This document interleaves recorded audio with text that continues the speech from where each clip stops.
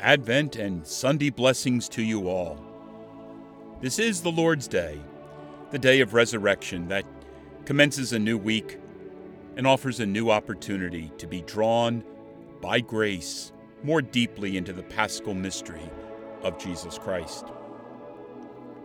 Through the gifts of the Holy Spirit, may each of us graciously respond to Jesus' invitation to live more deeply his passion, death, and glorious resurrection and ascension, and be drawn into loving communion with God our Father. You are listening to Encountering Jesus with the Church Fathers, a podcast pondering patristic commentary and insight on the sacred scriptures, the sacred liturgy, and living as a disciple of Jesus Christ. I am your host, Father Mark, and I welcome you to this podcast on the fourth Sunday of Advent.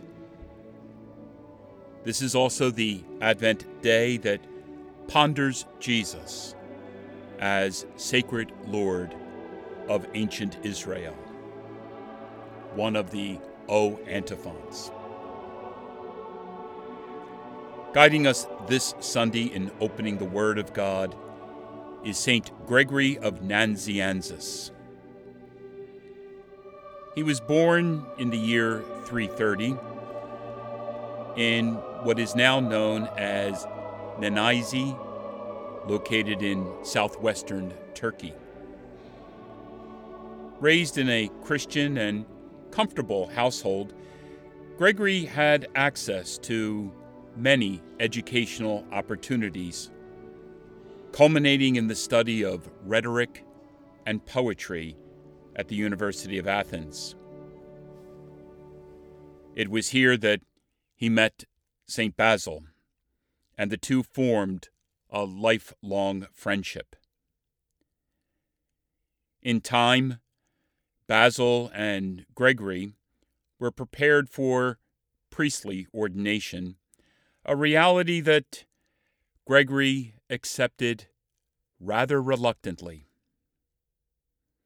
Gregory preferred a more monastic approach to life, focusing on study and prayer. As his friend Basil was shoring up the faith in the province of Caesarea, he convinced Gregory to accept Sassima as its bishop, and his younger brother to accept Nyssa as its bishop.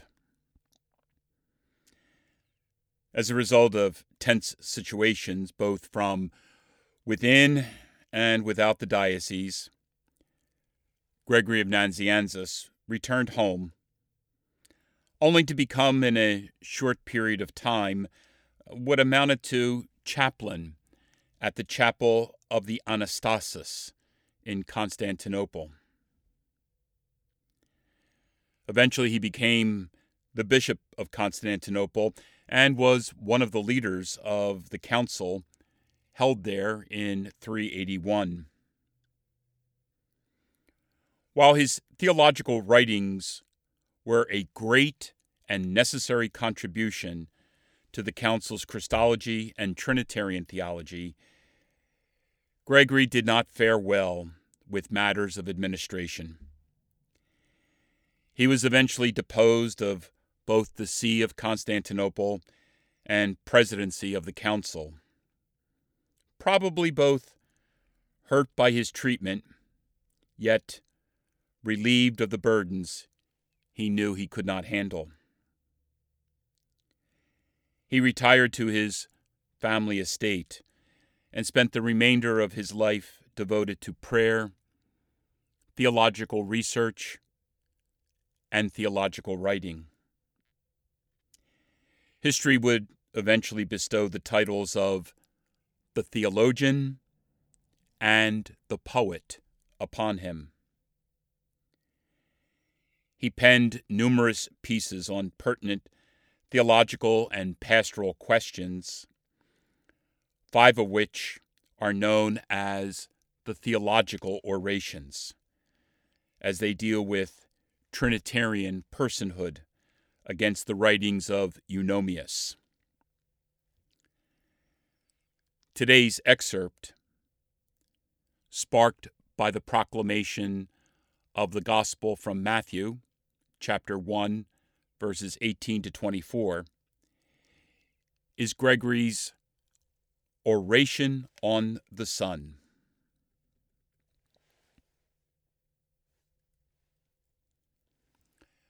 We, after all, understand and preach the Son's Godhead on the basis of their grand and sublime language. What do we mean here? Expressions like God, Word, He who is in the beginning, who was with the beginning, who was the beginning, in the beginning was the Word, and the Word was with God, and the Word was God. And with you is the beginning. And who calls it the beginning from the generations of old? Then he is the only begotten Son. The only begotten Son, who is in the bosom of the Father, he has declared him. He is way, truth, life, and light. I am the way, the truth, and the life. And I am the light of the world. He is wisdom and power. Christ, the power of God and the wisdom of God. He is the effulgence, stamp, image, and seal, who being the effulgence of his glory and the stamp of his person and image of goodness, and for him did God the Father seal. He is Lord, King, he who is, and Almighty. The Lord rained down fire from the Lord, and a scepter of righteousness is the scepter of your kingdom. And who is, and was, and is to come, even the Almighty. Plainly, these, and all the expressions synonymous with these, refer to the Son. None of them is a later acquisition. None became attached at a later stage to the Son or to the Spirit any more than to the Father. For perfection does not result from additions. It was never the case that he was without his Word, that he was not Father, that he was not true, or that he was without wisdom and power, or that he lacked life, splendor, or goodness. Count up the phrases that in your ignorance you set over against these. My God and your God. Greater. He created. He made. And he sanctified. Reckon in, if you like, slave, obedient. He gave. He learned. He was commanded. He was sent. He could do nothing, speak nothing, judge nothing, give nothing, will nothing of himself. You may add these his ignorance, his subjection, his praying, his asking, his progress, and growing up. Put in, if you like, all the even lowlier expression used about him. The fact that he slept, was hungry, got tired, wept, was in agony, was subjected. Maybe you reproach him for his cross and death.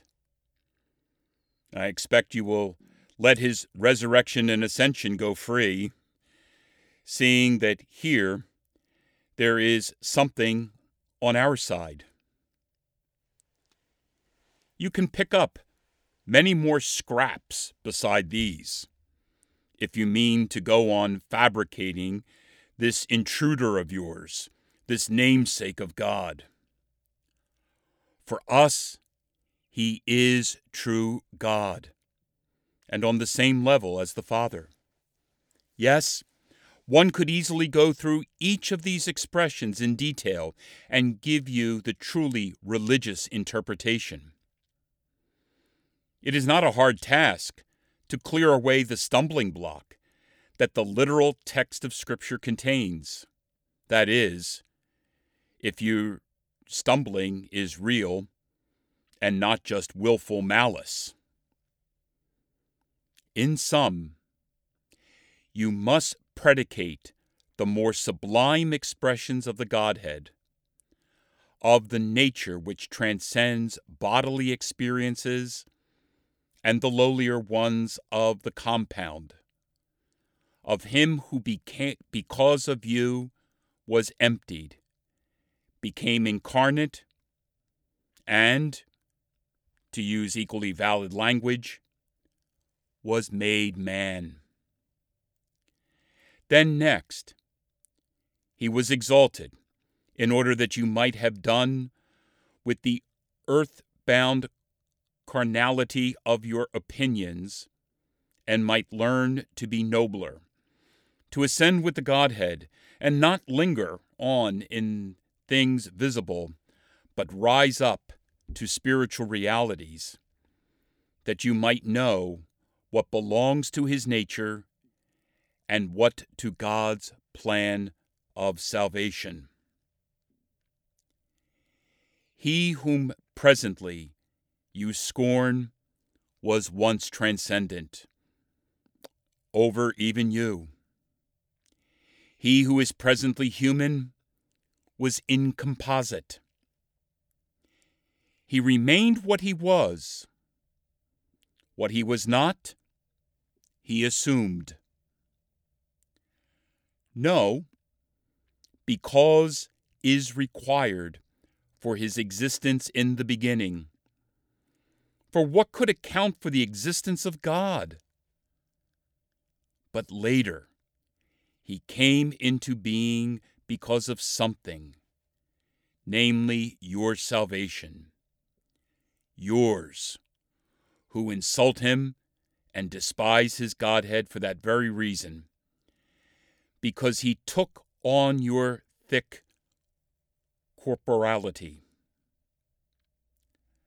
Through the medium of the mind, he had dealings with the flesh, being made that God on earth, which is man. Man and God blended. They became a single whole, the stronger side predominating, in order that I might be made God, to the same extent that he was made man. He was begotten, yet he was already begotten of a woman, and yet she was a virgin. That it was from a woman makes it human. That she was a virgin makes it divine. On earth, he has no father, but in heaven, no mother. All this is part of his Godhead. He was carried in the womb, but acknowledged by a prophet as yet unborn himself, who leapt for joy at the presence of the Word, for whose sake he had been created. He was wrapped in swaddling bands, but at the resurrection, he unloosed the swaddling bands of the grave. He was laid in a manger, but was extolled by angels, disclosed by a star, and adored by magi. Why do you take offense at what you see, instead of attending to its spiritual significance?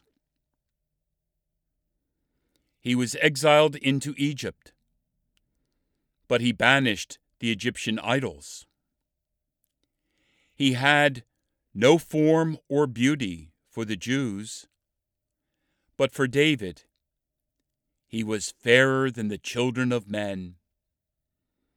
And on the mount he shines forth, becoming more luminous than the sun, to reveal the future mystery.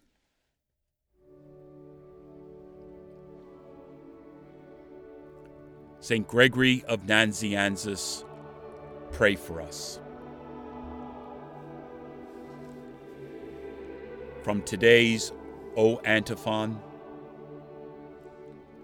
O sacred Lord of ancient Israel, who showed yourself to Moses in the burning bush, who gave him the holy law on Sinai mountain, come, stretch out your mighty hand to set us free.